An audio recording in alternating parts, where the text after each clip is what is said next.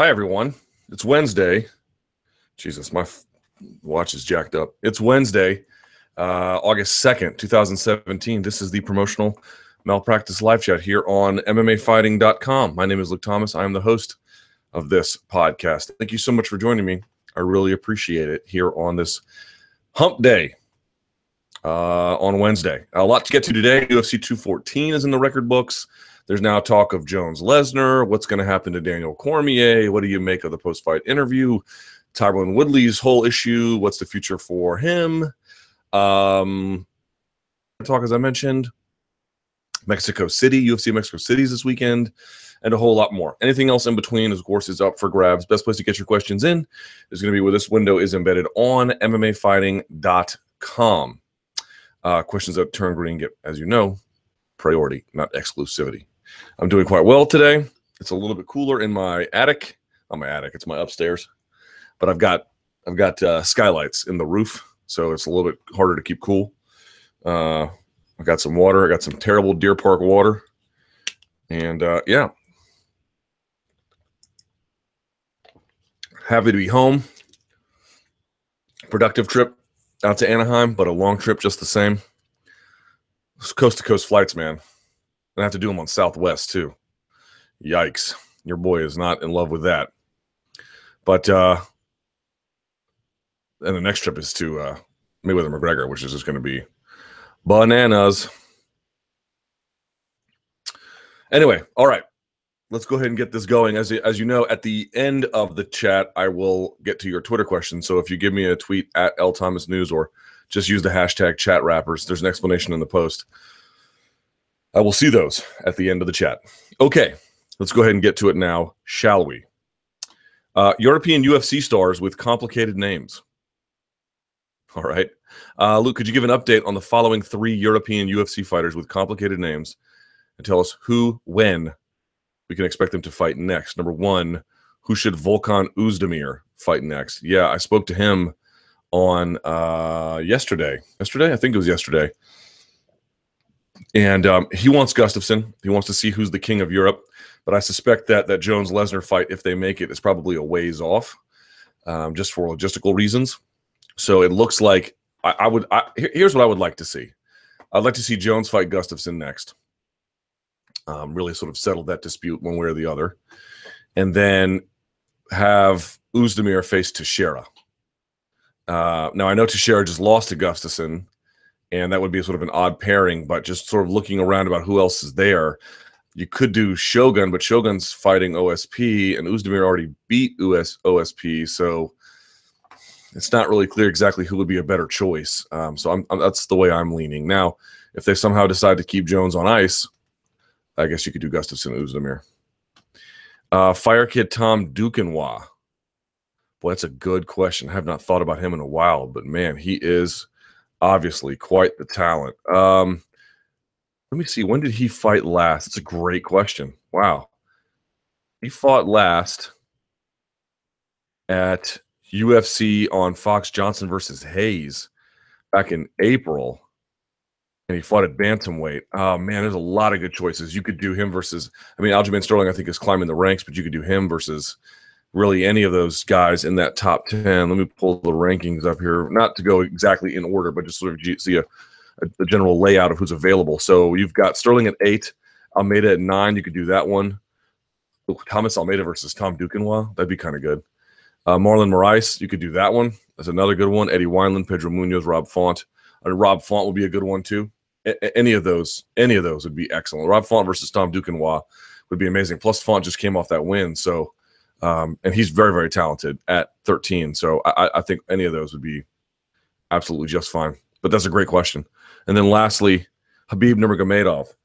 What's going on with Khabib? He's doing tours of like former Soviet satellite states, and if you follow him on Instagram, he's not smiling at any of them, but it appears to be intentional.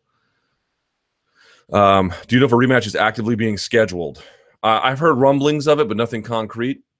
But certainly, right, you still want to make that Ferguson fight. I thought for sure after this last time it was gone forever, but maybe not. Maybe there's still hope for it yet. And if you don't do that, I don't really know what you do in terms of progressing that division. So that's what I would like to see. I'm hearing November 4th MSG. Other people have heard that as well. Not for that fight necessarily, but that they might do that a card there.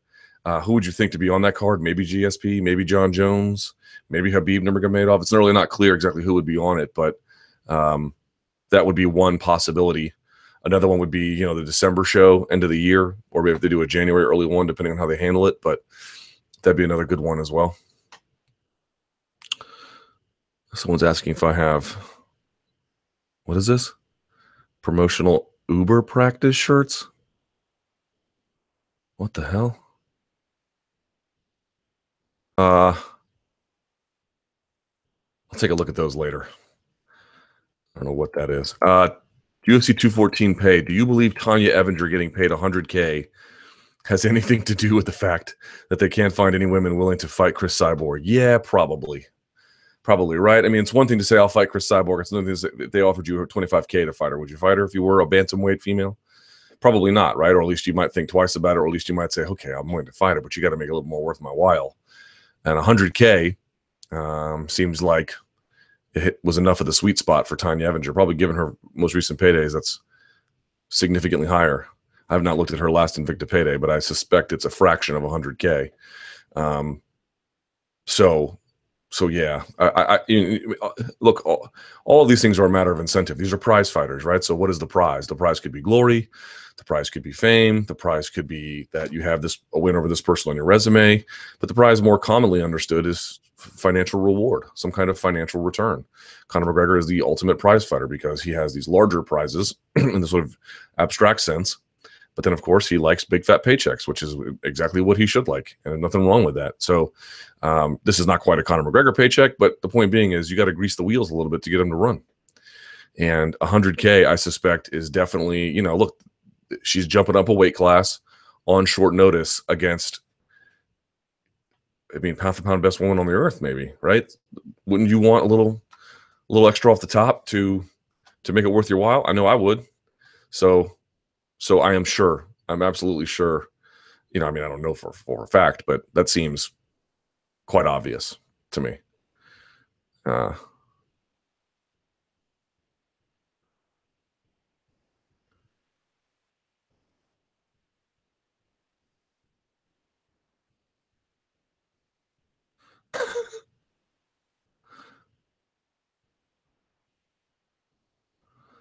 Do I want to get into the Jon Jones stuff now? I'll get to a little bit later. Someone says, you should have said, all right, mate, in a British accent when Jon Jones shot your question down.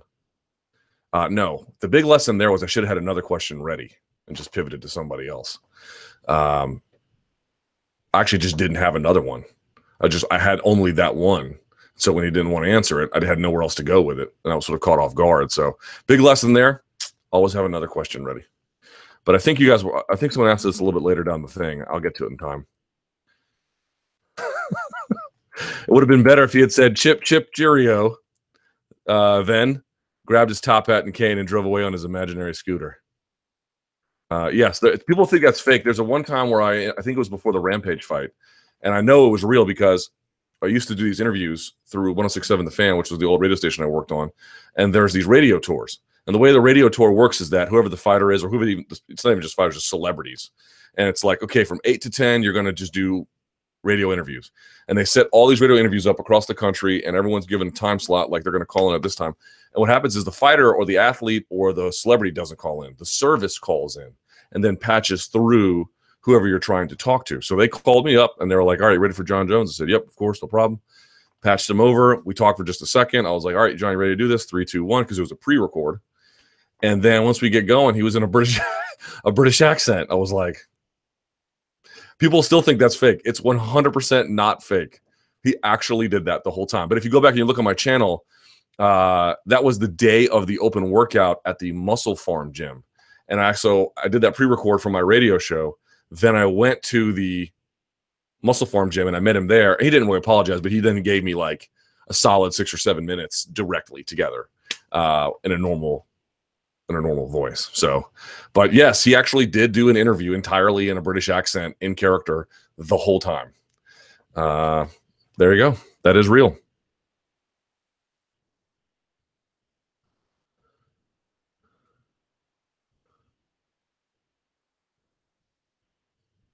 Right. Here's an interesting question. All right. MMA as a sport. Hey, Luke, in the aftermath of the Woodley fight, his coach, Dean Thomas, asserted that if you objected to the fight, you basically don't see MMA as a sport, but purely as a spectacle. A lot of journalists, fighters, and fans seem to agree with this view strongly. However, I don't understand this. In fact, I think it's the opposite. As a Madrid fan, I'm sure you've seen many occasions in which they won, but there were still boos at full time in the Bernabeu. Yeah, that's because the ultras are terrible people, though. That's because in sports, the expectation for elite athletes is very high. And while you pointed out in your Monday Morning Analyst, Woodley's defensive display was flawless. Well, not quite flawless. He did grab the cage a couple times. But yes, it was obviously very, very good. But his offense was poor. Anyone trying to claim Woodley doesn't deserve criticism simply because he won is, in my eyes, patronizing him and the sport by not viewing him as the elite sportsman he is. Maia could have been finished, and Woodley didn't do that. Therefore, he fell below the high standard he should be held to. Real Madrid could win all their games in the same uber-negative way Woodley wins fights, doing the bare minimum. Boy, that's a lot more than the bare minimum. And winning by 1 goal, but they would get reasonably criticized. Isn't it only fair to the sport to judge MMA fighters in the same way their contemporaries in other sports are judged? Now, someone replies below that, and both of these turn green. Someone says, in reply to that, they're hipsters. Those people with, quote, unique views, end quote, on this fight just want to look smarter than the rest. Just because rules don't do anything about avoiding exchanges doesn't mean we should all appreciate Tyron taking advantage of that. As someone said, Caleb Starnes doesn't get enough credit for neutralizing Quarry. If you just defend without attacking or countering, or do that very rarely, you should get a warning and a point deduction if you do it again. I'm not blaming only Tyron for the way the fight looked. Maia was really bad too. If you fail at 10 single legs, at least try to mix things up. Why didn't he clinch once? He could have went for an upper body takedown a couple of times, then faked it and went low, but he looked frustrated. And without a backup game plan, he did have only 5 weeks to get ready, though. These are great questions. Really great questions.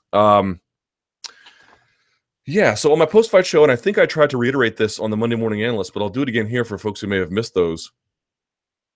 I mean, look, if you're in an arena and 17,000 people, or, you know, a good portion of them, let's say 15,000, are booing, are they all wrong? Are they all wrong? You know, I have a very hard time to believe that. And when I say wrong, here's what I mean. Maybe booing is not the appropriate response. As you mentioned, the ultras at the Bernabeu will do that. The ultras are like the hardcore Real Madrid fans, right? And every soccer club has them, where the diehard fans, like the guys who are Arsenal fan TV, right? I mean, they're not exactly ultras, but something like that. And even if you win and you look kind of ho-hum, they'll whistle you at the Bernabeu is what they do. They whistle. And other places they'll just straight up boo you or heckle you. I know when they had a rough spell at Arsenal, they were singing to them, "You're not fit to wear the shirt," right? I mean, this is hardcore stuff. So in that sense, I often feel like MMA is really weird too, because I feel like this gets into a bit of that Daniel Cormier situation where you have this face and it's this incredibly sad face and people want to use it to mock him. And it feels so wrong, but you have to ask yourself, in what way is that really distinct from other sports? You know, the crying Jordan thing or really anything. People do this kind of thing all the time. But there is something about fighting, and I've mentioned this before, and I really do believe it's worth repeating.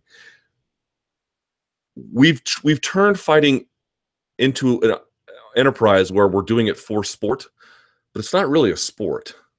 It's just not. I mean, we these are athletes 100%, and there are rules, no doubt about it. It's got all the trimmings of sport. But the reality is what these guys are doing is something that happens in the street.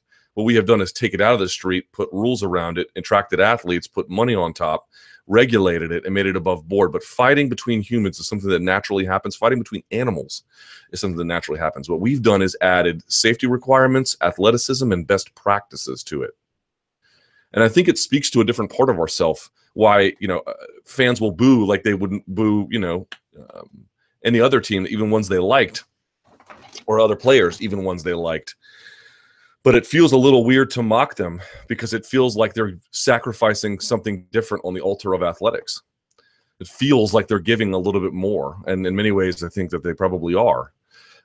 it doesn't quite naturally work. So like when people were mocking Ronda Rousey, people were like, oh my God, how could you do it? And I was thinking to myself, people were saying that everything was so unfair to her. And I'm like, do you understand the criticism that LeBron James got? And a lot of it might be justified, but just to look at the vitriol, you know, when he had that, the first failed finals with the Heat, and it was like, if you give LeBron James $1, he only gives you 3 quarters back because he was a ghost in the fourth. There is MMA fighters to some extent, and this goes to the Jones thing too, they're partly really shielded from a lot of criticism, but it can't feel good that, you went out there and did what you did if you're Tyron Woodley, and you're still getting, frankly, abused for it in a way. So like, I have mixed feelings. On the one hand, it's not the same as other sports. And on the other hand, there are still, I think, a degree of expectation fighters should have that they're not exempt from criticism. They really want to be, but they're not. So here's my view on it. Like, I think a lot of the arguments that Dean is making are true, which is to say, why do we have weight classes? Why do we have rules? Why are we attracting athletes to do this? Why are we developing best practices around winning and losing?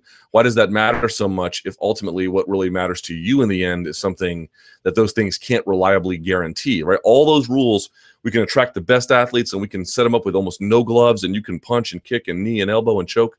But even with all that freedom, it still does not reliably set up guaranteed finishes or guaranteed action all the time. It's just not possible. And the various incentive structures don't allow for that either. Partly he's right. Like, at some level, this is a sport. You just have to kind of come to terms with it. And I think that's true. However, it's also true that, like, are these people in the Honda Center confused? Right? I don't think that they are. I think that they are saying to themselves, this is a spectator sport. And spectator sports have spectator requirements. If you go to like a wrestling tournament, or you go to a jiu-jitsu tournament, like you go to an IBJJF gi tournament, look at the stands. It's friends, family, competitors waiting for their next match. It's not a spectator sport. Now, maybe Eddie Bravo can fix that. I heard the last EBI was incredible, but as it stands, that's not what it is. And so it's okay to have these matches. People like this match with Jose Aldo where he lost was boring because it was 3 advantages to 1. Dude, IBJJF gi matches are hard to win, and the margin is that thin. And neither of them wanted to pull guard, and there was just a gripping sequence, and their judo wasn't good enough to overtake the other guy. So it was just a lot of not stalling, but stalemating. And they got warned for it too. My point being is, if you want to make the argument that what he did was magical, which I think you can, and if you want to say what he did was unbelievably impressive, and you can, you also just have to say, maybe it wasn't that entertaining. And I'm okay with that. It wasn't that entertaining. It was incredible. I devoted an entire Monday Morning Analyst to it. His takedown defense in that fight is ridiculous. And not just the takedown defense, the planning ahead of time and the execution around not giving Maia a second and third effort was amazing. It was amazing. But did I have the most fun ever watching it? No, I didn't. So, I understand why Tyron Woodley is upset. I think he has a right to be upset. It's one thing for fans to boo and say, I didn't like this. It's another one to maybe harass them online or to say, you suck as a champ. You didn't do anything. That's not true. I think the fair thing to say is, hey, I wasn't all that entertained. And that's okay. It's not fair to say, he didn't do anything. Look, I tore my labrum and my shoulder fell out of my sleep. What am I saying? I tore my labrum and my shoulder fell out of my socket in my sleep. The fact that he tore his labrum and beat Demian Maia with borderline flawless takedown defense, guys, this is next level stuff. It's next level stuff. It just so happens to be that not every fight can be blood and thunder and guts.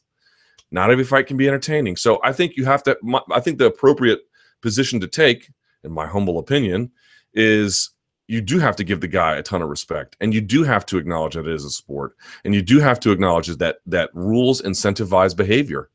But at the same time, I think there's also a reconciliation that needs to happen on the other end, where it's like, it wasn't that fun. Doesn't have to be fun all the time, but it wasn't that fun. You cannot argue its greatness and fun at the same time. Certain fights are that way. Gustafsson versus Jones, for example, but not in this case. It was a marvelous performance, just not one that was palatable to casual audiences. If you're accusing casual audiences of not being fight experts, then why are you then expecting them to be fight experts when it comes time to judge the contest? right? Because it's the fight experts who are the ones who are able to say, wow, look at the deep intricacies. Coaches who can watch this and say, oh my God, look at this, look at this, look at this. Okay, well, if that's what it takes to enjoy it, well, what do you expect? A room full of coaches? So I just don't think, but I don't think he's entitled, or I don't think he should be subject to abuse. I don't think it's fair to say he didn't do anything. I don't think it's fair to say he didn't launch offense. I mean, there could have been more offense, but if you're torn your labrum, God only knows what would have happened if he had tried to throw it and knocked his shoulder out of his socket. And here's the other thing, again, I mentioned before, rules incentivize behavior. We need to change the rules a little bit to maybe, I don't know, give these guys a yellow card or a red card. You got to get them going. I've talked about stalling before, where they're stalling on the ground. Where if you're just holding up, the lockdown and you're not reaching for underhooks or trying to sweep or do something, you're stalling, right? And that's not really called, but I think it's stalling. Or if you have a tight waist, and I'm not saying the last 2 weekends have shown this, but if you have a tight waist around someone and you're not really doing a whole lot with it, there's a case to be made. You're stalling there. Let's find a way to incentivize action. This to me keeps going back to the problem of putting our rules in the hands of athletic commissions. And I know that may sound like this is not the issue, but I do think it's the issue. The NFL every season is able to iterate and create new rules and create new opportunities and change structures. And so they're always kind of tinkering with the formula to get things back again. Look what they did. They are allowing celebrations again this season. You may say, well, that's not the biggest deal, right? But at least they're able to make changes whenever they feel like it. Right? They're able to make all these kinds of changes to make the product more palatable over time. And maybe it's because of Kaepernick's protest that ratings were down and they want to get more fun back in the game at the end. You can have a debate about that. But the point being is they're constantly making changes. And we are not. We are constantly sticking to the exact same thing. We have no real way to promote action when action isn't there, short of very minor circumstances. And I think that's a bigger issue too. If we had a real mechanism where no matter who the fighters were, and not no matter the context, but we had a wide latitude, or the referees had a wide latitude of ability to say, gentlemen, ladies, let's get this going. Some of these might go away, but we don't. And so as a consequence, here we are. I just think if you're out there harassing Tyron online, I don't find that to be appropriate. If you're saying he didn't do anything, I really don't agree. I think what you can say is he did the best he could given the circumstances. And it wasn't all that entertaining, but I can acknowledge that, it was a virtuoso takedown performance. No one has shut him down at welterweight like that. Nobody. And he did it, pretty spectacularly, I would say.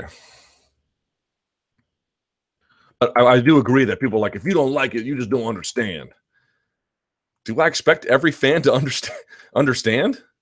That seems awfully unreasonable, right? But I also think as a fighter, you're right to say you don't get to harass me over this. And I think that's true too. One says, do you think they could change the rules to make the sport more exciting? Yes. Someone goes, for example, NFL has competition committee. Exactly. That reviews the rules every year and tweaks them for safety and excitement, like adding a 2-point conversion, chasing the yard line of the kick off the kickoff. NBA added a shot clock. MLB added the DH, designated hitter. Yes. This is, to me, the problem. Everyone wants to make it about what Woodley did or what Maia did. And maybe they didn't do enough if you really want to believe that. I don't believe that. I think they did basically what they're capable of, right? Given the circumstances, the short camps, the whole nine. But what I do think is possible is, rather than just blaming these two athletes all the time, because there's going to be another case where this comes up, and it may have nothing to do with Tyron, and it may have nothing to do with Demian. And you're going to say, what about now? We need some kind of way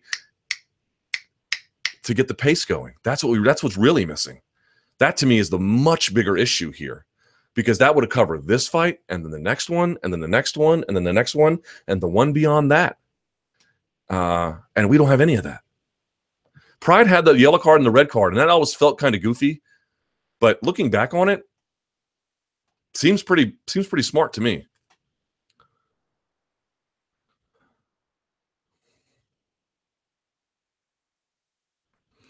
Gangster from West Lynn can fix this. Chael Sonnen says, don't avoid the criticism, but instead steer into it. Tyron needs to not insult the fans' intelligence and preferences by telling them their opinion is wrong and based off a lack of understanding of what's going on. Basically saying if you don't like it, if you're ignorant and wrong. He needs to acknowledge that the last couple of fights weren't super exciting, remind us of his previous exciting fights, and state the goal is to return to that style. Demian, as awesome as he is, didn't seem to really push through his takedowns once he made contact. He did that Mark Munoz bit where sometimes he would shoot in, make contact, and then just sort of stop,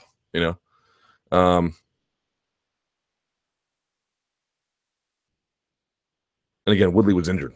So yeah. I think that's just the bigger issue. I know everyone that we ran towards regulation. We ran towards regulation. Okay, great.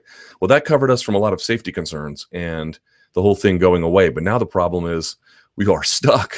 We are mired in an inability to innovate. And I think that's a much bigger issue. What do you want? You want a rule system that can fix just about any scenario? Or do you want to blame these two athletes for one's fighting injured on their own short camps? And the other thing is everyone's like, Tyron Woodley, when he first got the belt, and he was like, I'm not going to fight Wonderboy. I'm going to get the money fights, or whatever it was exactly. Everyone was like, oh, my God, I'm so mad at Tyron. And then he ends up fighting Wonderboy twice, and then Demian, two guys with absolutely completely different game plans, two different styles, and both #1 contenders, and he never shied away from it. And in the last year, he's been the most active champion. Like, I'm willing to cut him a break. I really am. I'm not saying it was, oh, my God, I was so thrilled after the co-main event. I'm not saying that, but I'm willing to give him a break. I really am. Fantasy matchups. All right, Daniel Cormier versus JDS. I like Daniel. Nate Diaz versus Tony Ferguson. Ooh. Boy, that's a tough one. Because Tony takes so many risks.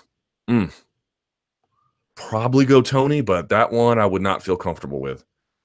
Kelvin Gastelum versus the scale at 170. I think Kelvin can make it. Oops, put this back down a little bit. I think Kelvin can make it. I really do. Nick Diaz versus Yoel Romero, 5 rounds. Yoel. Nick Diaz versus Yoel Romero in a spelling bee in a spelling bee contest. I'll go with Nick on that one. That's hilarious.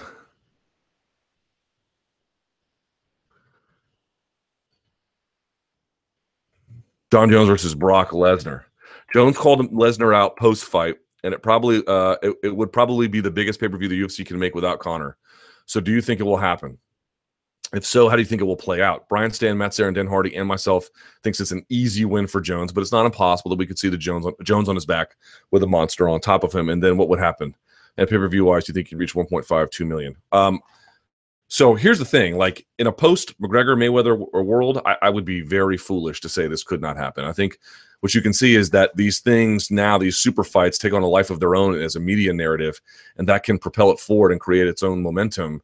And if the fans bite into this idea even half as hard as they've bitten into Mayweather and McGregor, it not only is possible, it's an inevitability. I think it's a lot more likely than some other folks might think. It's number one. Now, when it might happen and under what conditions, I don't know. But I would not dismiss this at all. I would take this very seriously, whether you like it or not. Now, what would happen? I think Jones would beat the brakes off of him. He's always been big at light heavyweight. I think he put on just enough size to counteract Brock. I think he could handle himself just fine with heavyweights. Skills win fights. He's way more skilled. Yeah, I don't think it'd be a whole lot of trouble for him. And this is the issue. Everyone's like, well, if it wouldn't be an issue for him, why do it? This is what I mean. What's the most important priority, I think, right now for Jones? Probably to fight Gustafsson, right? At some point, either November or December or in the new year or whenever they can make that work. And then after that, find a way to get the fight with Brock. Because if you just make a fight with Brock with real no other purpose, it feels meaningless, and to an extent it might be. But here's what I think. If you give the Gustafsson fight first, make that the priority, get that done. Let's assume he wins. He may not, but let's assume for the sake of argument that he does. Then what you do is you set up the Lesnar fight as the first fight into Jones's push into heavyweight. Right? This is him. This is his breakout moment for the heavyweight division. First test up, Brock Lesnar. Because I think most fight fans would realize Brock's not the best heavyweight, but there's something intriguing about it. Obviously, it would sell a ton of pay-per-views. It would make John a bigger star. So by the time John and Stipe fought, well, whoever's the champion at that point, maybe it's Cain Velasquez, I guess we'll see, then that becomes even bigger as well. So if you treat it as this entry into heavyweight after the light heavyweight work is done, then I think it becomes very interesting. Then I think it becomes something you can actually say, this has real significance and meaning and import. But if you just make this happen right away and he goes back to light heavyweight, it's just a money grab. It's not as fun, And in many ways, it might just be a money grab because I think John would beat the brakes off of him. But nevertheless, I think you're allowed to make fights like that for guys who are jumping into a new territory, right? Your first fight should not be that difficult, or not that it's an easy fight necessarily, but your first fight should be a manageable task. And I think that would be a manageable task for Jones. Nick Diaz whereabouts violation. All right. What are the chances of getting a reduced suspension? I was trying to make sense of how it happened and couldn't help but notice one important thing. In order to fill out your whereabouts, I am going to be here. The person has to be competent enough to accurately identify where here is. Nick Diaz, I mean, this guy's trolling. You're trolling. I can't. I mean, maybe not trolling, but however he is spending his time away from the cage, I don't think he should be subject to USADA, but that he is, and that the request that if you are, is it reasonable to conclude that you could fill this out in a way that everyone else can? And the answer is quite obviously yes, right? That it's a pain in the ass, I agree. That he should be able to do it is really debatable, but you know. What's next for DC? Dethroned and 38. Where does DC go from here? Retirement or heavyweight? So what I've been hearing was that if he lost, he was contemplating a move to heavyweight. But I don't know what the situation is now, right? Because that was a real bad loss. Maybe he's got enough media gigs coming up that he doesn't need or want it anymore. Or who knows how he feels after this. No one's obviously spoken to him, so we don't really know. But I know that they were at least considering that. It was at least something that they were considering was a move to heavyweight. I feel very confident in saying that. But I don't think that they ever thought they would lose like this. And I don't really know what his appetite is for increased competition at this point. So, not increased, I should say additional. Right? I think he could do well at heavyweight if he wants to go up. You know, I still think he's obviously a very talented fighter. But if he wanted to retire, I wouldn't blame him either, right? Like, guy did a lot in his career and did it really well and did it like a sportsman the whole time. I felt really bad for him in that cage, man. He could go on a heavyweight run and earn a title shot before Kane fights again. I can't say that's wrong. I cannot say that's wrong. Cyborg versus Holm, a stylistic wet dream. Cyborg is an aggressive forward striker, and Holm is an accurate counter striker who doesn't mind going backwards. Is Holm a horrible stylistic matchup for Cyborg?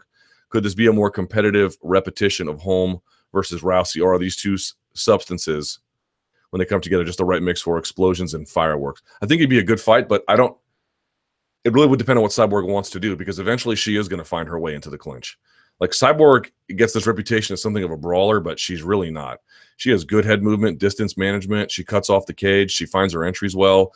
She takes her time now. She used to kind of just run over people, and that was fine, but now she's taking her time, especially since that Yorina Bars fight, you know?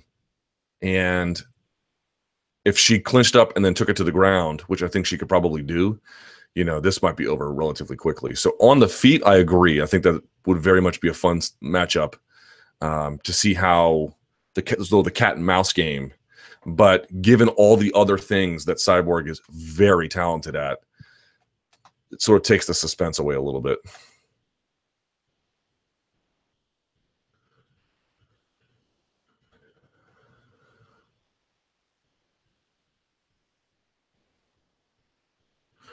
This one didn't get 3 recs, but I'll rec it up.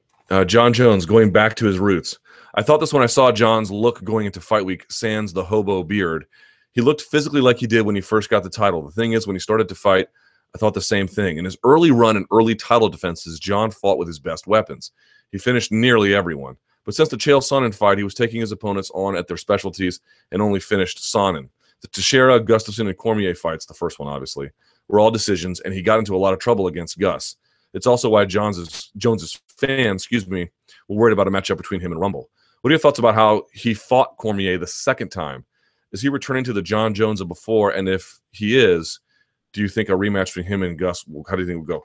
There's just a big debate about to what extent Jon's frame aids him in an unnatural way, that if someone can match that, all that magic of his game goes away. I think a second fight with Gustafsson would add that. I personally don't really believe that, at least not to the extent that it is promoted, but I agree that it's an intriguing question. I agree that there's a little bit of smoke to that fire. And so why not have it answered? Plus, Gustafsson has done a lot of good work in his absence. There's, of course, a money-making reason to do that fight. There's a lot of things about that fight that you want to make. So how a second rematch with Gus would go, I think it would go in Jon's favor, but, you know, it's anyone's guess.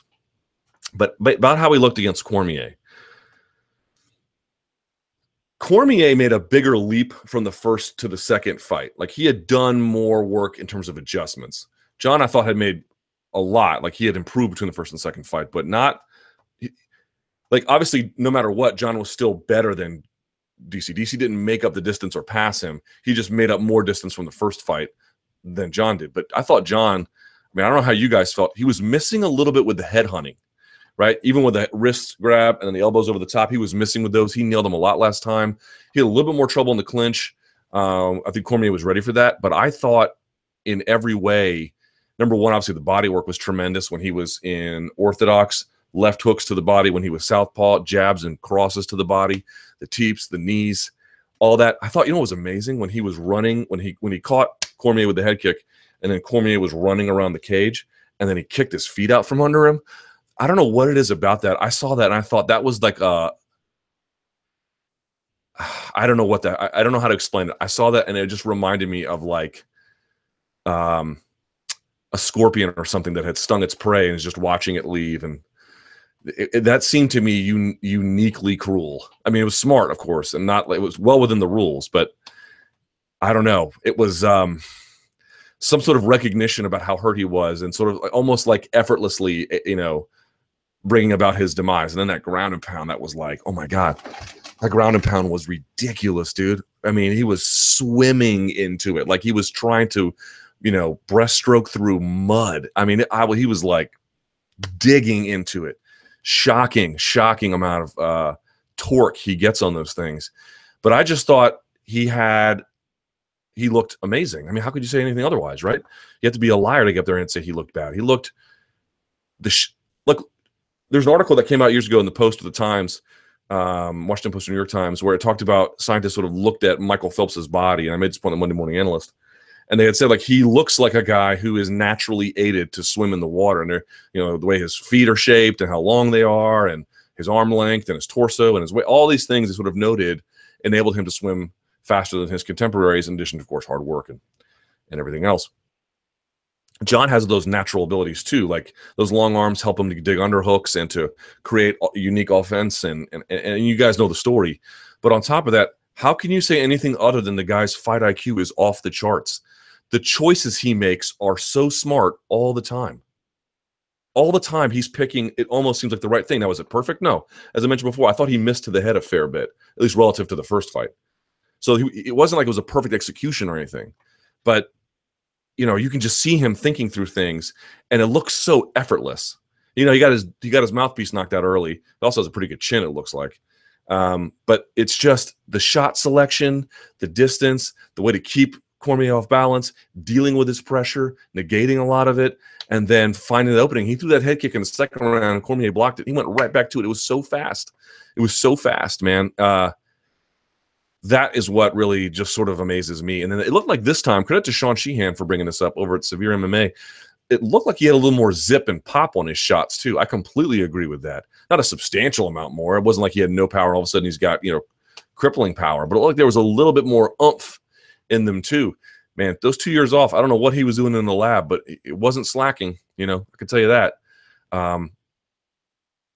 This is what I mean. How do you watch that fight and go, man, Brock Lesnar's got a chance? Why? Because he's big and strong? He couldn't do much to Kane. And I'm sure Kane is strong as hell, but whatever Kane can do, I really believe, at least in this context, Jon can do too. And they're different body types and different strengths and different, you know, realities. But I have a very hard time believing that if Jon really wanted to, he couldn't beat Lesnar relatively quickly. Is Woodley a marketing genius by extorting an apology out of Dana White? Well, we don't know if he got an apology, do we? By calling the lack of promotion backing racism, by adamantly defending his ranking and performance. These are all actions that are infuriating the fans to the point where articles about his comments are getting major hits. Does he actually dislike the hate, or is he pulling a Mayweather and trolling fans into watching him in hopes he'll be defeated? Someone says, adding to this, what are your overall thoughts on Tyron Woodley threatening to leak information that would hurt Dana White in the UFC? I'd heard he's got, you hear whispers about like, hey, Tyron's, similar things. Like Tyron's got, things he wants to let out and he may not. You never know what to hear about these rumors. It's just rumors, and I don't know what he has, if anything. Maybe it was all a big bluff. I don't really know what he's got. I found that a little odd. I mean, if you want someone to apologize, you don't want to extort them, right? You just want them to honestly tell you that they're sorry. That's, I mean, sometimes you have to argue for it, but you don't want to blackmail them. So I thought that was, I don't know that I necessarily thought that was a great way to go about it, but is he a marketing genius? I don't know. I get the sense partly that Woodley is out here not playing the role of the villain exactly, but he does seem unconcerned with that's not quite true either. I think he wants to assert his vision on the world and as he sees himself and his place in it, and is willing to do that despite the criticism. Obviously, it got to him a little bit after this last one. I think, if your labrum was torn and you just shut down Demian Maia, you might feel the same way too. I don't know how calculated it is as it's like a Chael Sonnen thing where it feels very calculated to play the villain role. This feels more to me like I want to assert myself and how I see myself, and I want to take this opportunity to tell the world how I feel, and I want to prove that I'm right one way or the other, less than let me construct a phony image or a cartoonish image that is an exaggeration of how I feel in a really strong way. I don't really feel like he's exaggerating a whole lot. I feel like he's candid in a way that might, candor is hard to deal with for a lot of people. I think he's shedding that candor, and that rubs people the wrong way, right? And look, he might say arguments you don't agree with. I mean, there's that too. He might say things that you find, whatever his argument about Lawler not deserving a title shot, or whether there's, racism in fight promotion or whatever it is. He may not agree with those things, but I think it's sort of all centered on this idea that he has a strong vision of himself, a confident one, and he wants to assert it. And when there's pushback against it, he wants to push back against that too. And in that space, that friction, it creates, to your point, interest and intrigue. I don't get the sense that it's like he's his own puppet master. That doesn't feel quite right.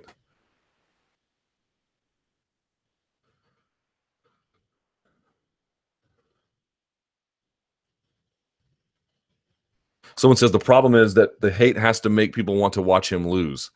After his last 3 outings, no one wants to watch him at all. I don't think that's quite right. I mean, certainly people are mad about what happened at UFC 214, but I still think people want to see him lose.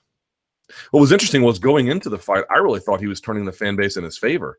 He got a nice reception at a lot of the media events.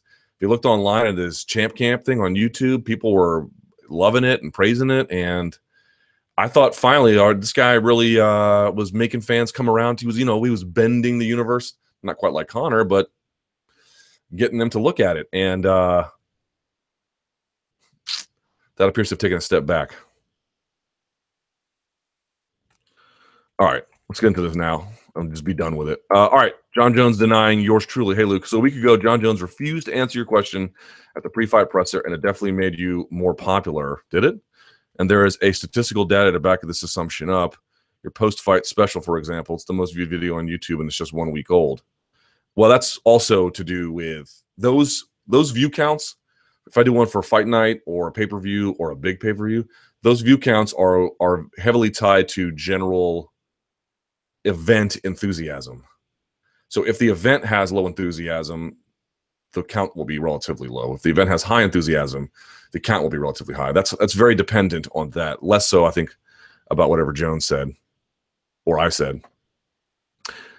So, but I did add like 1,000 followers on Twitter, and I did add like 200 or 300 on Instagram. I don't think I had that much on Facebook, but there was some response to it. So do you mind that kind of boost in popularity getting more views? I mean, I don't mind it. I don't know that I crave it, but I don't mind it. Obviously would prefer it some other way, but do you see this as a good thing? I see it as a very neutral thing. Also, you've gotten to know exactly why Jon doesn't like you. So let's talk about this, and then let's put it away, because I know everyone wants to. Everyone and their brother has hit me up. Even like local radio stations here in DC asked me about it, which I found surprising. I didn't think it was a big deal, believe it or not. What the hell? Oh, sorry. They coddled me. Believe it or not, I didn't think it was that big a deal, and I still don't. Let me say a couple things about this. So let me tell you how my day went that day. So he said what he said, and I didn't have another question ready, which was a bit of a rookie mistake there. But I was like surprised by it because I did not know that there was an issue. A lot of times what happens is if a fighter has an issue with you, they often reach out to you privately, or their management reaches out to you privately. Or sometimes their promoter reaches out to you privately. This has happened a number of times. Let me say something in a wider sense. As I speak to you right now, there are any number of fighter-journalist beefs going on that are all beneath the surface. This is a constant. It happens all the time.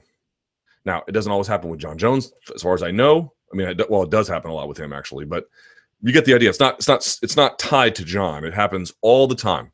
And sometimes camps won't talk to certain websites. Sometimes fighters won't talk to certain shows. Sometimes managers won't talk to certain journalists. And there are constant beefs happening all over the place. Usually, they all get resolved. And usually, they all stay below the surface. In fact, I'm not going to say their names because I don't want them to get in any kind of public scrutiny. Let me assure you, and I'm going to be very clear about this, I was not the only one on that week that he refused to talk to. There were several others. It just didn't make it public. And in fact, if I had never asked him a question at that press conference, I don't know that this would have gotten out, because I don't think Jon cares enough about me or any of those other people to make it public. He just wants to dismiss us. But I'm not the only one. Just to be very 100% clear about that. There are other ones. And you can look around and see who didn't get interviews, and you can see I'm not the only one. Okay? It's just I happened to ask him a question. He has some issue with me, and so there it goes. So anyway, so that day, I talked to his manager once over text, and then I saw him in person at the Fighter Hotel, and I was like, you want to tell me what this is about? And at first he didn't know. Then he spoke to him, and then what I understand is just a series of negative comments that, or at least comments he interpreted as negative, in the course of, I don't know, the last couple of years or so. It wasn't quite clear. They didn't exactly pinpoint at least at that time. They might know better now. I haven't spoken to Malky since, but and I talked to other members of his inner circle as well, and they were all surprised by it too. So I tried to get to the bottom of it to see exactly what it was, because look, here's the deal, and I'll say this now, and I'll say this forever. If any fighter or any manager or whatever feels like I've covered them in a way that is uniquely unfair and out of bounds, I'm happy to hear what their complaints are. I'm not telling them I'm going to apologize necessarily, but I have in the past when I was wrong. For example, and I've done it publicly as well. I interviewed Brian Stan, and I hired someone to transcribe, and they transcribed it all totally messed up. I didn't check it, published it, and he got really furious with me. And it wasn't until I went back to the transcription and the audio that I realized it was a giant mess. I apologized in public to him because I owed him that. It was a terrible mistake. Now, this was almost 10 years ago. We're fine now, but I've done it. But I'll tell you this. I one time had a promotion call me up, furious. I didn't apologize. I didn't do anything wrong. They wanted a copy of an interview I did with somebody. Turned it in. You know, they expected an apology. They didn't get one. Right? Because here's the deal. These fighters don't owe us anything. I said this with Ronda Rousey. Remember that? When she didn't want to talk to us at 207? What I thought was it was a bad look that if you're so fragile, you can't talk to anybody in the media, that you don't even want to face them at a press conference. Nothing. That signaled something bad. But does she owe us anything? They don't owe us anything. They never have, and they never will. And I'm okay with that. It doesn't bother me at all. Everyone's like, what did you do? It looks like I did my job. That's what it looks like. Again, if they are able to identify a piece of content that is over the line, okay, I'll take a look at it. I'm not guaranteeing that I will in any way take it back, but, you know, I do this. I do my Monday Morning Analyst. I do, 10 hours plus of radio a week, plus the beat. At some point, and especially when you speak extemporaneously, you might go over the line sometimes. Maybe there's something there. I don't think so, but I'm willing to hear them out. But if it's just common conduct in the course of editorial responsibilities, then I will do nothing about it. And someone was saying here, I think, what about if you don't get any closure? I'm not looking for closure. I'm looking to do my job. If you do this job and what you want is fighters to like you, you are doing this job poorly. Now, look, I'm not out there trying to make enemies. In fact, I'm actually out there trying to foster relationships. I don't love this scenario. It's not something that makes me delighted. I'm not delighted by it. I wish it was different. But the most important thing I can stick to is to not be bullied by stuff like that, whether it's him or anybody else. It's to ignore it. Not ignore it, but I mean, you cannot give in to pressure if what you've done is fair criticism. And guys, correct me if I'm wrong. Have we not spent the last few years with a lot of you being mad at me for, if anything, being too soft on him? After him hard enough by your judgment? I mean, one of the first things I thought was, I was like, okay, he's mad at me for criticizing him, and I have. Okay. But wait till he finds out what everyone else has been saying. I mean, if you're mad about what I've been saying, wow, you should see what they're saying back there. It's a lot worse. But I don't say those things. Look, when he pulled out of UFC 151, I defended him. I don't take that back at all. When it was revealed he was doing coke, I didn't think it was a good thing, but I defended him. I don't take that back at all. Because I don't say those things to make fighters like me, nor do I say things to get fighters to get mad at me. I'm not trolling them. Isn't what you want us to be honest with you? Isn't that what you want? Is the coverage you want from us all fighter approved? It's not possible. It would be boring. It would be terrible. So I'm not going to give that to you. And if it means guys don't want to talk to me, cool. I'll hit the nuclear option with all of them before I stop being honest with you. It's not worth it.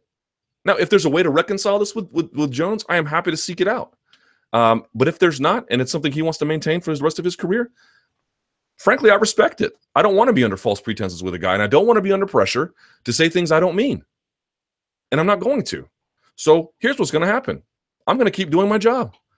I have no animus to Jon. I thought he handled it poorly. I thought there was a better way he could have handled that with me, but he didn't. Okay, duly noted. But it's not going to result unless they can demonstrate in some clear and obvious way that something was totally over the line, which I have a hard time believing. It will just be what it is. And I am perfectly okay with that. I got good sleep in Anaheim. Believe me, I got good sleep this week, because it would be a disaster to take this moment and then turn around and say, well, I guess I better say things that fighters like, because otherwise they won't talk to me at press. Okay. I mean, these guys don't owe you anything. When they come on my show, I treat them very nicely because they're our guest. I don't ever expect them to come on. They don't owe me anything. Now, maybe they owe the UFC something, right? In their contract, it says, you have to reasonably promote to the media, but that doesn't mean they got to promote it to me.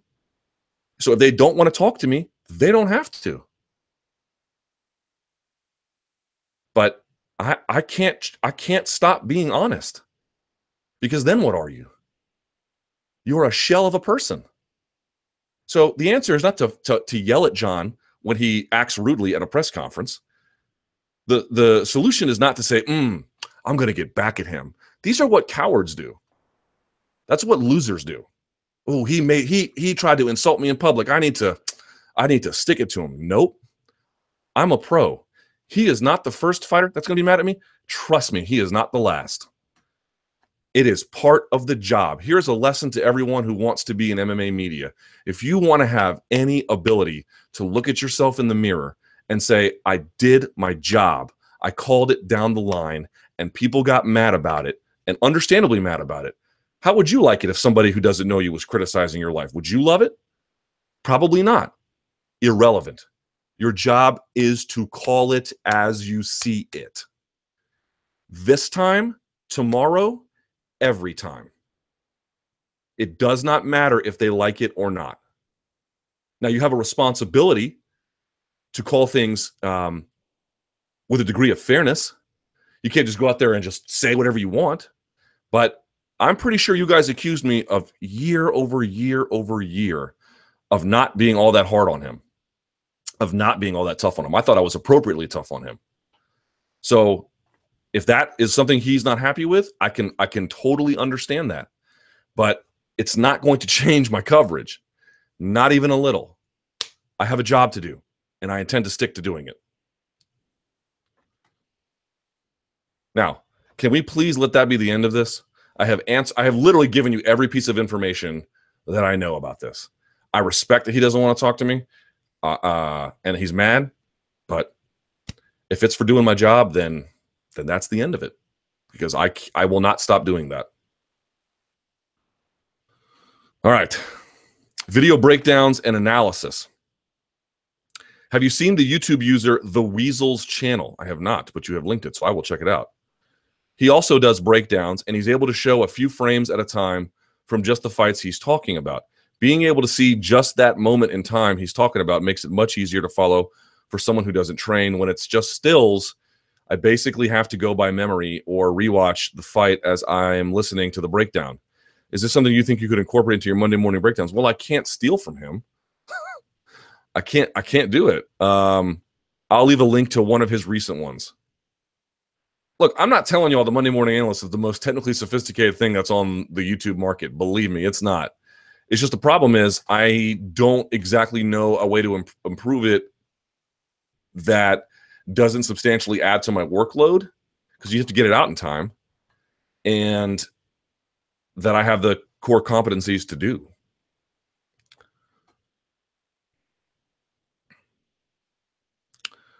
Let's see. Cyborg versus Holm. Holm's tough, but Cyborg hits really hard. Does she finish her? Ooh. On the ground, probably. On the feet, maybe not. All right. Divisions in turmoil. Okay, Luke, what is happening with these once thriving and competitive divisions? 6 to 12 months ago, the middleweight had young up-and-coming contenders, ex-champions looking for a way back, older experienced pros finally getting to their groove at the top of the division, and a champion who had a great story and a penchant for exciting fights. Now most contenders have either left the company or are coming off of a loss, and everyone is waiting on Mickey Mouse fight between a retired welterweight legend and a surprising middleweight champ who wants one last big payday. And for what? This is his words, not mine. How does the division move forward from here, and won't it with the WME-IMG way of doing things? Okay, letting go of Mousasi seemed kind of bad, because, as you pointed out, everyone else has lost. He was on a 5-fight win streak. This would set up the Weidman rematch or a title fight pretty nicely. But now that you don't have that, you've got a real big problem on your hands, because the best option after that is Weidman, who had a nice win over Gastelum, but was on a 3-fight losing streak beforehand. So that part is bad. Same at welterweight, like losing Rory. If you had Rory here, this would solve a bit of a problem. Let me just say, these things are cyclical. Like, as bad as it looks now, it might look great in 6 to 12 months from now. You just have to let these things kind of work themselves out a little bit. Because as bad as it is at middleweight, like bantamweight is super hot right now. You know? 12 months ago, the welterweight division had just crowned Tyron Woodley its champ, and beneath him, there was a few up-and-coming prospects, McDonald, Larkin, and Thompson, a regenerated Cerrone, and a fan-favorite ex-champion Lawler, who had just been dethroned. To add to that, GSP was always lurking in the background. Now, again, fighters have left or are coming off of losses, and the one fight that should be made, GSP, seems to have finally disappeared. What is needed to rescue this once great division? Well, keeping Rory would have been a big help. I couldn't even suggest going all out for Askren as he trains with Woodley. As I understand it, Askren will basically, like, he hasn't said this to me, but my understanding is he has so many fights left for ONE FC that he'll likely end up retiring with them, that you won't see him anywhere else ever. I am not thrilled to see Lawler, given he got knocked out recently by Woodley. Who can Woodley fight next, and where will the next contender come from? Man, this is the problem. Again, if you had Woodley, or if you had, Rory, and Rory would have had those 2 losses anyway, and he would have had him against Thompson, as well as Lawler himself, so that would kind of make it a little bit weird, but I don't really know. I mean, it's almost like a blessing that, not a blessing, I don't want to say that. The timing is fortuitous insofar as if he does have a torn labrum, that is a very complicated rehab, right? We talked about this before. Your knee just bends. Your shoulder goes up, side, back, forward, this way. I mean, it's got a huge range of motion. It's a very complicated surgery, and it's a very complicated rehabilitation process. To this day, if I'm benching, I have to do an incredible amount of warm up on this shoulder just to get it ready to rock, and again, I'm sure Woodley would heal is like an X-Man for crying out loud, but we're all mortal on some level. So that might delay things to the point where I know he doesn't want to hear it, but there might be an interim title, or let's see who we got out there. Who do we have at welterweight? So you got the top Tyron, then Demian. He just lost. Thompson lost. I reached out, by the way. My understanding is he got a minor surgery and is kind of chilling for the moment, but he's not out for very long. Lawler just won. He's at 3, so that's kind of up there. Masvidal, he just lost, but maybe some kind of Lawler-Masvidal fight in the interim while Tyron's gone. Carlos is gone. Neil Magny, I think, has a fight coming up, right? And then Cerrone lost, but Neil Magny's all the way at 6. Not a lot of great opportunities there. So I think you're right to pinpoint some things in the division that have not gone well. But I think it's kind of cyclical too. But they are bleeding some important pieces that you can see they would be able to plug in ordinarily. So it's not the end of the world that those guys are gone, but clearly it has hampered their ability to keep the division moving in a reasonable way. Twitter snitching. Oh, I love the Twitter snitches. They are my favorite. Colby Covington versus Tyron Woodley. I know you can't expect much solidarity between fighters, but those Colby tweets about Tyron Woodley was a new low, in my opinion. What's your take on it? There is people were like, "Oh man, there wasn't a lot of solidarity in that," and I agree that there was not a lot of solidarity in that.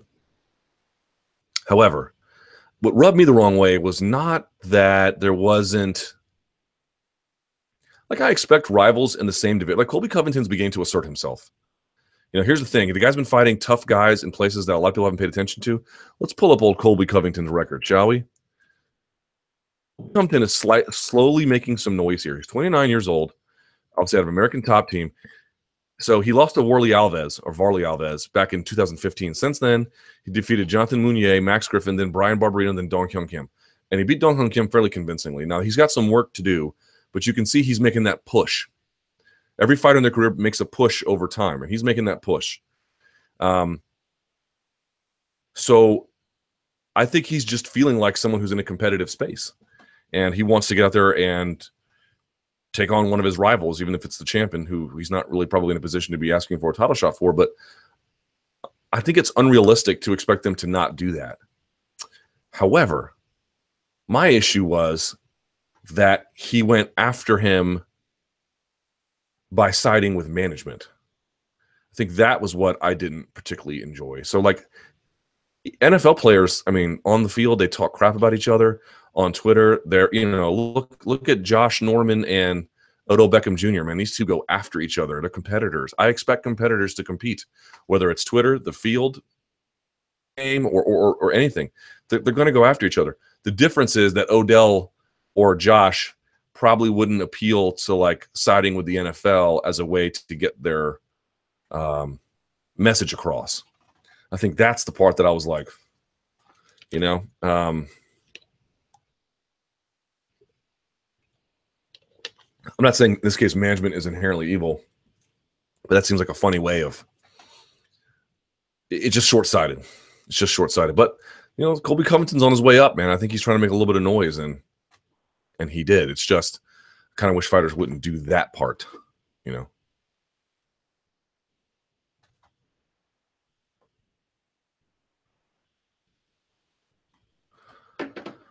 What is promotion? When fighters complain that the UFC promotion isn't promoting them, what are they actually asking for, and is it effective as they think? I think it's a few things. It's good. That's a great question. Great question. Number one, they want to be on big cards. They want to be on big cards, and they want to be on posters. They want to be on Embedded. They want to be on TV shows. They want to be interviewed on Fox. They want to have Dana White talk them up. They want to be on SportsCenter. They want to be visible and seen. They want to be part of the UFC's ability to put, UFC has a ton of shows, right? And they've got a ton of YouTube content and all these other video assets, and they want to be part and parcel of that. They want to be seen. They want to be known. They want to be talked about. They want to be visible, and they want to have someone say really nice things about them. And you can imagine all the different ways that can be done, where when Dana White goes on the show, he says nice things about you, or he sort of maybe is even buddy with you for a while, or You know, they put you on a big fight and you're on the poster and you're signing and you're doing Q&As with the fans before weigh-ins or anything like that. They just want to be recognized and felt that they matter and put out to the public in a way that is both positive and visible and frequent. I think that's what they mean. And, you know, and more than that, I think they want, you know, if you have some kind of subculture, or, you know, if you're a fighter of Latino descent, or even if you're gay, or you like video games, or whatever your thing is that is part of your forward identity. It can be, you know, you have big beard or something, like what's his face? God, the one who did the beard oil. I can't remember, but point being is, then I think they want to see if the UFC can make inroads into those worlds on your behalf. You know, and I think to some extent they can. To some extent they can do those things, but they can't do it for all fighters all the time. A lot of it relies on your own hustle. A lot of it relies on your own push. You know, expecting we talked about this before, expecting corporations of any walk of life, you know, they can help promote people, and they do a lot, but there's a limit to what they can do. There's 24 hours in a day. There's a set amount of assets they have, and there's priorities they're going to have too. And you might fit into those, you might not. Hopefully you do, and you get pushed along a certain way. But if you don't, you got to figure it out. And then look, and Tyron's done a pretty good job of that. You know, guy's got himself in movies and public speaking, and, you know, his YouTube stuff it's nascent, but it's on its way. That's and that's pretty cool. But what you hope for is that the UFC embraces that kind of thing and lets the wider world know about it. And that's, you know, that can be tough. That can be tough. Uh-oh.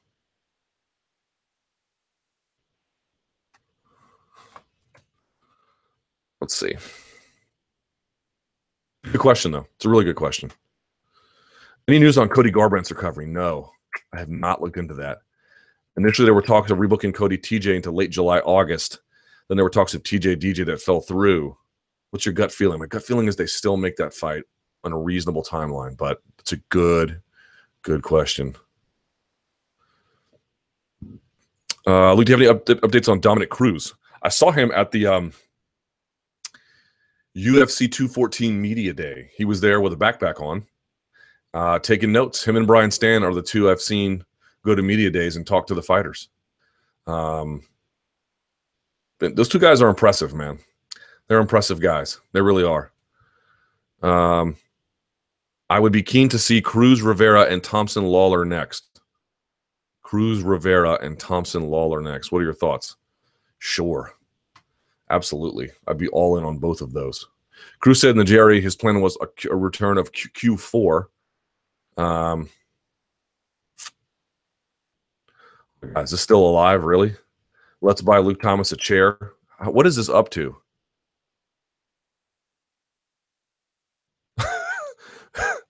$50 of a 175 goal. Look, if y'all buy the chair, I will wear it. I'll use it. But you don't need to buy a chair. As you may know, Luke Thomas, at about 34 minutes of his show 2 weeks ago, asked us to buy him a chair. He was being facetious. Yes, I was. But why not? It is my birthday this Saturday. That's true. How cool would it be to drop money for a chair? Set up a GoFundMe. Any recommendations are great, but the funds will ultimately go to Luke. Well, the chair would. I wouldn't take your money. The chair is pictured and just generically placed. That is hilarious. Hey, if y'all do it, I will absolutely use it, but do not feel in any way obligated to do it. Dana White. Does Dana White still have the cachet he once had a couple of years ago? Now I feel like almost everything he says is a lie and the opposite is going to happen. He seems to criticize more fighters lately, but won't say anything negative about the Golden Gooses. Well, I mean, that's not a, that's not a change. Yeah, in some ways he has changed. In some ways he hasn't. Certainly his stature among the media. In some ways it's more established, right? When we were at Mayweather McGregor press tour in Brooklyn, I told you, like, as he comes down the line, he's got these prepared answers. Biggest fight in combat sports history. If McGregor hurts you, he finishes you. Like, he says the exact same things over and over again. And those audiences all seem quite receptive to him. They all seem to, want to talk to him in a way that doesn't seem to indicate that he has lost any kind of cachet. I think in the hardcore fan community, he used to be viewed very, very, very, very positively, but I think he's gotten sideways with so many fighters over the years that, you know, a lot of the hardcore fan base is not nearly as positive on him as they once were. But I don't think it has fundamentally altered. The thing that has fundamentally altered him over the years has been the lawsuit, the class action lawsuit. Because once they were able to go back and weaponize his own comments that he made to the media in other places against him, that is when it became. That's when he had to make substantive changes. You know, that is when he had to dial back his persona and not say the same kinds of things he used to. And I think he was at his best, quite frankly, when he was warring with other promotions, and he was, you know, he was out there and just saying crazy things all the time, and people ate it up. They loved it. They had him eating out of his hand, and you know, it felt like he just felt like a guy who understood the fans and would, you know, do whatever he could for the UFC, and the fans really responded to that, and they still do. Don't get me wrong, but I just feel like between the fighter lawsuit and his, you know, willingness to get sideways with his talent, it has just accumulated into a sense where he's not quite as popular as he once was. I mean, look, consider we have 215 coming up. It's amazing, right? Nunes versus Shevchenko and Demetrius versus Borg. You know, he's trashed the two champions there, you know, and they put him on the same card. Oof, that is not going to do well on pay-per-view, right? It's like, I don't understand that. And, you know, the thing is, Tyron Woodley's going to get another fight too. You know, he's like, who wants to pay to see Tyron Woodley fight? You know, it's the other thing, though, I'll defend Dana a little bit because he is caught between a rock and a hard place, right? Everyone's like, why are you trashing your champion? Okay, I do think he could have handled it differently, but the key insight to Dana is that, I hope, is that he's a fight fan. At the end of the day, that's really what he is. And when he speaks at the post-fight press conference, if he spoke like the way a lot of us have said in the past he should speak, he would be criticized for being a out-of-touch Bob Arum type who refuses to acknowledge that somebody is bad. You know, he developed, I think, a bond with the audience because he says things that the fans are thinking. You know, the fans, you could hear them in the Honda Center. Believe me, I was upstairs on the third concourse in this media room that had just a curtain closed. It had no windows, so I could hear everything, and they were quite vocal. You know, what is he supposed to do? Come out and say, no, it was great. The fans will be furious at him too. It's a bit of a no-win position. So I think the position he just adopts is, I'm going to speak like a fan would. The only thing I would say is he probably could have tempered that criticism of Woodley a little bit. He didn't have to go so far overboard to the point where, because this is the other part, if you go so far overboard and the fighters aren't afraid of speaking up anymore, then you have this negativity out there that, you know, after every event, it feels like somebody is negative about the UFC at this point. And I think, you know, maybe he could have dialed it back to avoid a situation like that. But in fairness to Dana, there's not a lot of good options there. You either get up there and pretend like nothing bad happened, and everyone hates you for that, or you say exactly how you feel and you sound like a fan, and then your fighters get mad at you, and then media criticizes you for on your own fighters. It's a very difficult position to win in. All right, let's go to the Twitter machine at L Thomas News on Twitter, and then use the hashtag #ChatRappers. Okay. People ask if Jon Jones, is back after beating a top 4 pound for pound. Jesus Christ, Luke, can you read today? People ask if Jones is back after beating a top 4 pound for pound fighter. That's like asking if MJ was back after winning his 4th ring. Yeah, he's definitely. Did he look like he had any rust at all? I didn't see any. And by the way, this was kind of funny too. I'll defend Jones for this. 2 premises you would have to accept, or at least one or the other, you would have to accept if you thought he was going to lose on Saturday. One was time off, which I thought I didn't agree with, but I could see as a reasonable way to say, hey, man, that's a lot of time off. And Daniel's been active. I could see this going badly for Jon. Okay, Again, I didn't agree, but that seems within the bounds of a reasonable suspicion. The other one was if you thought he was on drugs, steroids, performance-enhancing drugs. Boy, the echoes of that argument, I don't really hear them today. Wonder what happened to that. Remember all those people who were like, look at this abnormal blood work and blah, blah, blah, blah, blah, and all this stuff? They were certain he was on something. USADA was probably up his ass for this fight, and he looked better than ever. So where are those people now? Where are all those people who said all those things about him now? They have gone very quiet. Have you noticed that? They have shrunk. They have shrunk to the size of invisibility. Kind of funny. Why do grapplers fall in love with striking? Odd to see Ortega view his BJJ as an ace in the hole instead of a primary option. That's a great question. I asked him about it, and his answer was, look, fights start on the feet, and it's easier to get a sub in MMA if you knuckle them into the dirt first. That was basically his answer. I agree. I think his...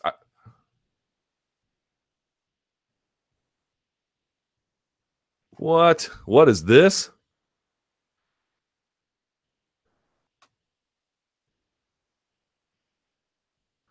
Variety reports WME IMG has received a $1.1 billion cash infusion that partly allows insiders to take money out of UFC deal after just 1 year.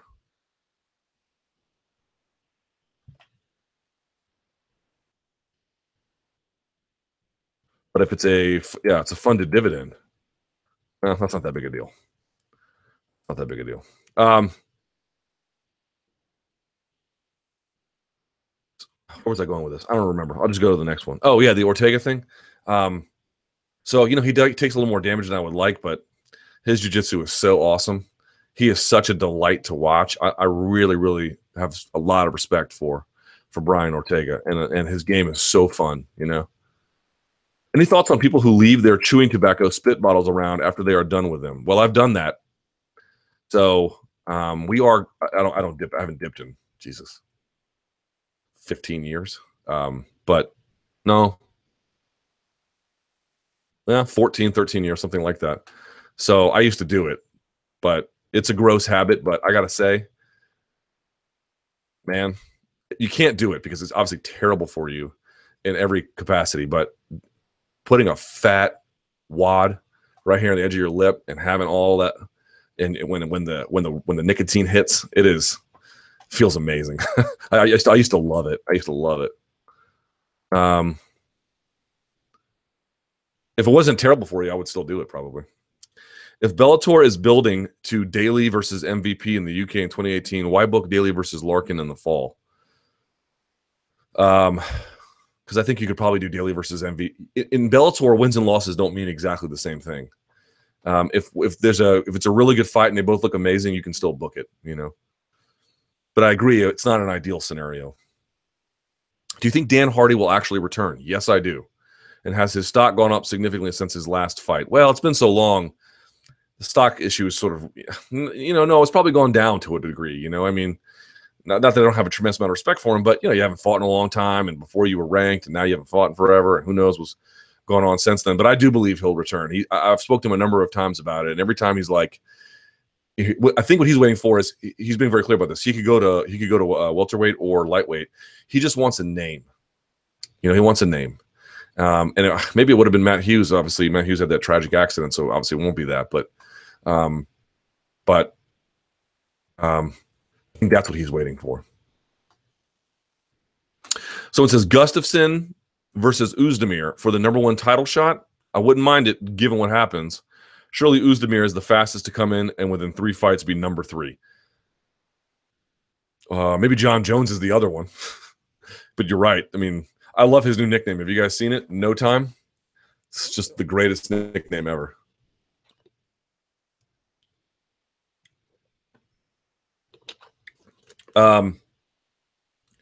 Because Woodley doesn't bow down to Dana is a big part of why people dislike him. I think the bigger part is probably that he is hostile with fans. They don't like that. People ask if Jones, I'm not saying it's wrong to be hostile with fans. Some fans deserve it, probably. A lot don't, you know. But just generally, this notion of being hostile with them, or at least giving it back to them, you know, it doesn't endear you, you know. I speak from experience. People, oh, here we go. How long does Gustafsson, what? Oh, how long does Gustafsson last with a fully trained Jones? Seems like that's up to John, doesn't it? People ask if Jones is, Jesus Christ, how many times are you going to ask this? Is Woodley caught in a weird spot between what have you done for me lately and a long title reign like GSP had? Is Woodley caught in between a spot? I don't know. I understand the question exactly. What have you done for me lately? Which he has not done a lot lately. And a long title reign like GSP. Yeah, people keep saying, well, GSP was boring. GSP was boring, but GSP had built up a lot of goodwill beforehand. You know, and he was surfing on that for a while. He had achieved celebrity before he got boring. And so I think people were far more forgiving of it. Woodley has achieved a level of celebrity. Well, he had that exciting win over Lawler, but then he had, and then even the first Wonder Boy fight was pretty good, but he just didn't have this like, how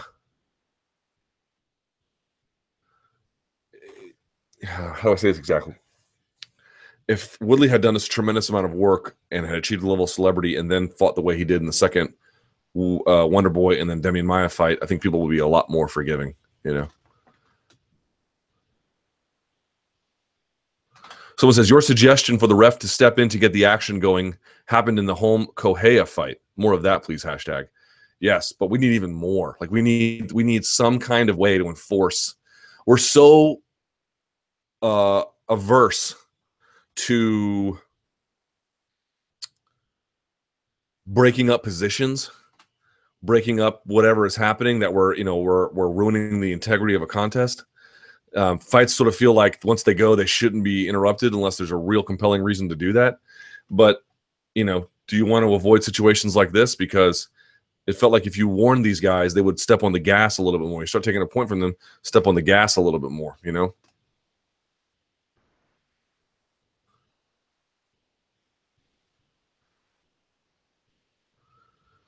I think someone writes, I think part of the backlash to Tyron Woodley are his cries for Mac-like promotion. It's hard for fans to understand when he's on huge cards, then belittles us. I won't add to that. I'll just let that be. Tyron had great performances the last 4 years. Now he is a boring fighter. Shake my head. He's had more exciting fights than boring fights. That's true. When GSP dominates a fight, it's just as boring as a T-Wood fight. When they have a fight, when they have a very tough challenge, they always have fight of the night. Something to be said for that. Crazy T-Wood is a boring fighter now, but in 2016 he had 2 great performances, but he was still getting hate. I mean, I think it's a combination of things that make people upset at him. Some of them are very unfair, and some of them I think to an extent I understand. And I think to an extent some of that he understands.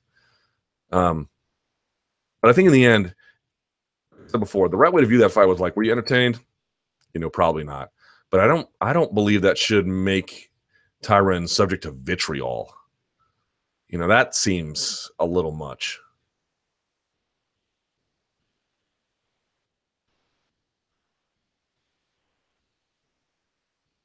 Because it's standard practice to wipe down fighters between rounds, and if so, why wasn't it done in Woodley Maia? It's not standard practice. It can be done, but it's not standard. You see JDS and Ngannou fight going poorly for JDS, to put it mildly.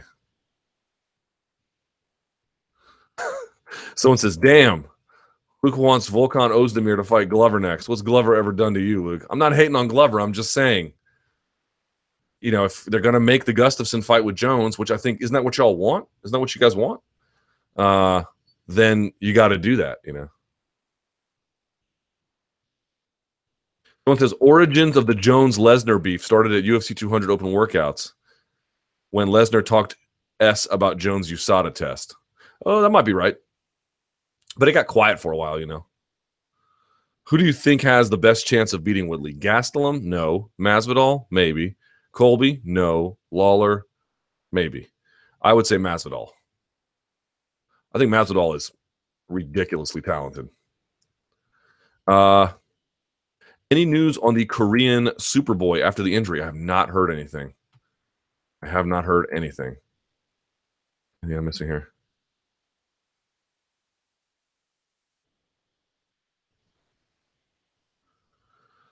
Um, let's see.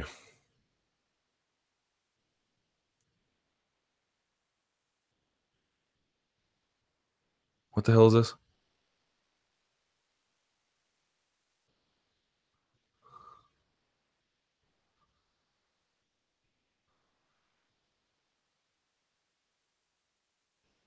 Someone's sending me like graphs. Sorry, it's dead air. I apologize. Has John Lineker retired? Not heard anything about him since the TJ fight. Not to my understanding. In fact, I spoke to Aljamain Sterling yesterday. He was open to a number of possibilities. One of them was the Lineker fight. Y'all want to see Sterling versus Lineker? I'd be all in.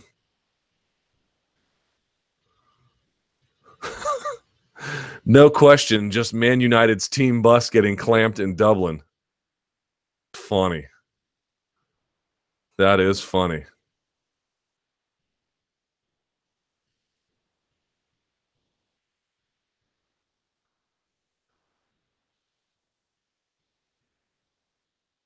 Let's go back and answer just maybe one or two more of these.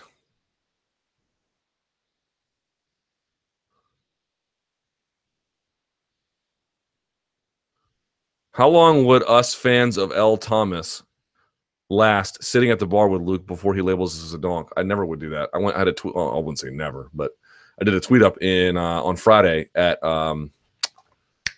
this actually kind of a Nubs bar, but in what was it? Anaheim? I think it was Anaheim. Yes, because it was right by the Honda Center. And about 20 people or so came out because it was poorly promoted, but still giving them, just a, hey, I'm going to be here, come hang out. And they were all great. They were all awesome. So no. But someone says, I'd make it 5 seconds when I ordered a Blue Moon. Yeah, I'd probably rib you for that, but that's about it. I wouldn't say much else. Dominic Cruz. Anything else I can wrap up here very quickly with? All right, that's probably about it. All right, guys, thank you so much for watching. I really appreciate it. Please like the video. Subscribe to MMA Fighting. There is an MMA beat tomorrow. We are back tomorrow. So I will be up in New York for that. That should be a lot of fun. Thank you so much for watching. I always appreciate it. I really do.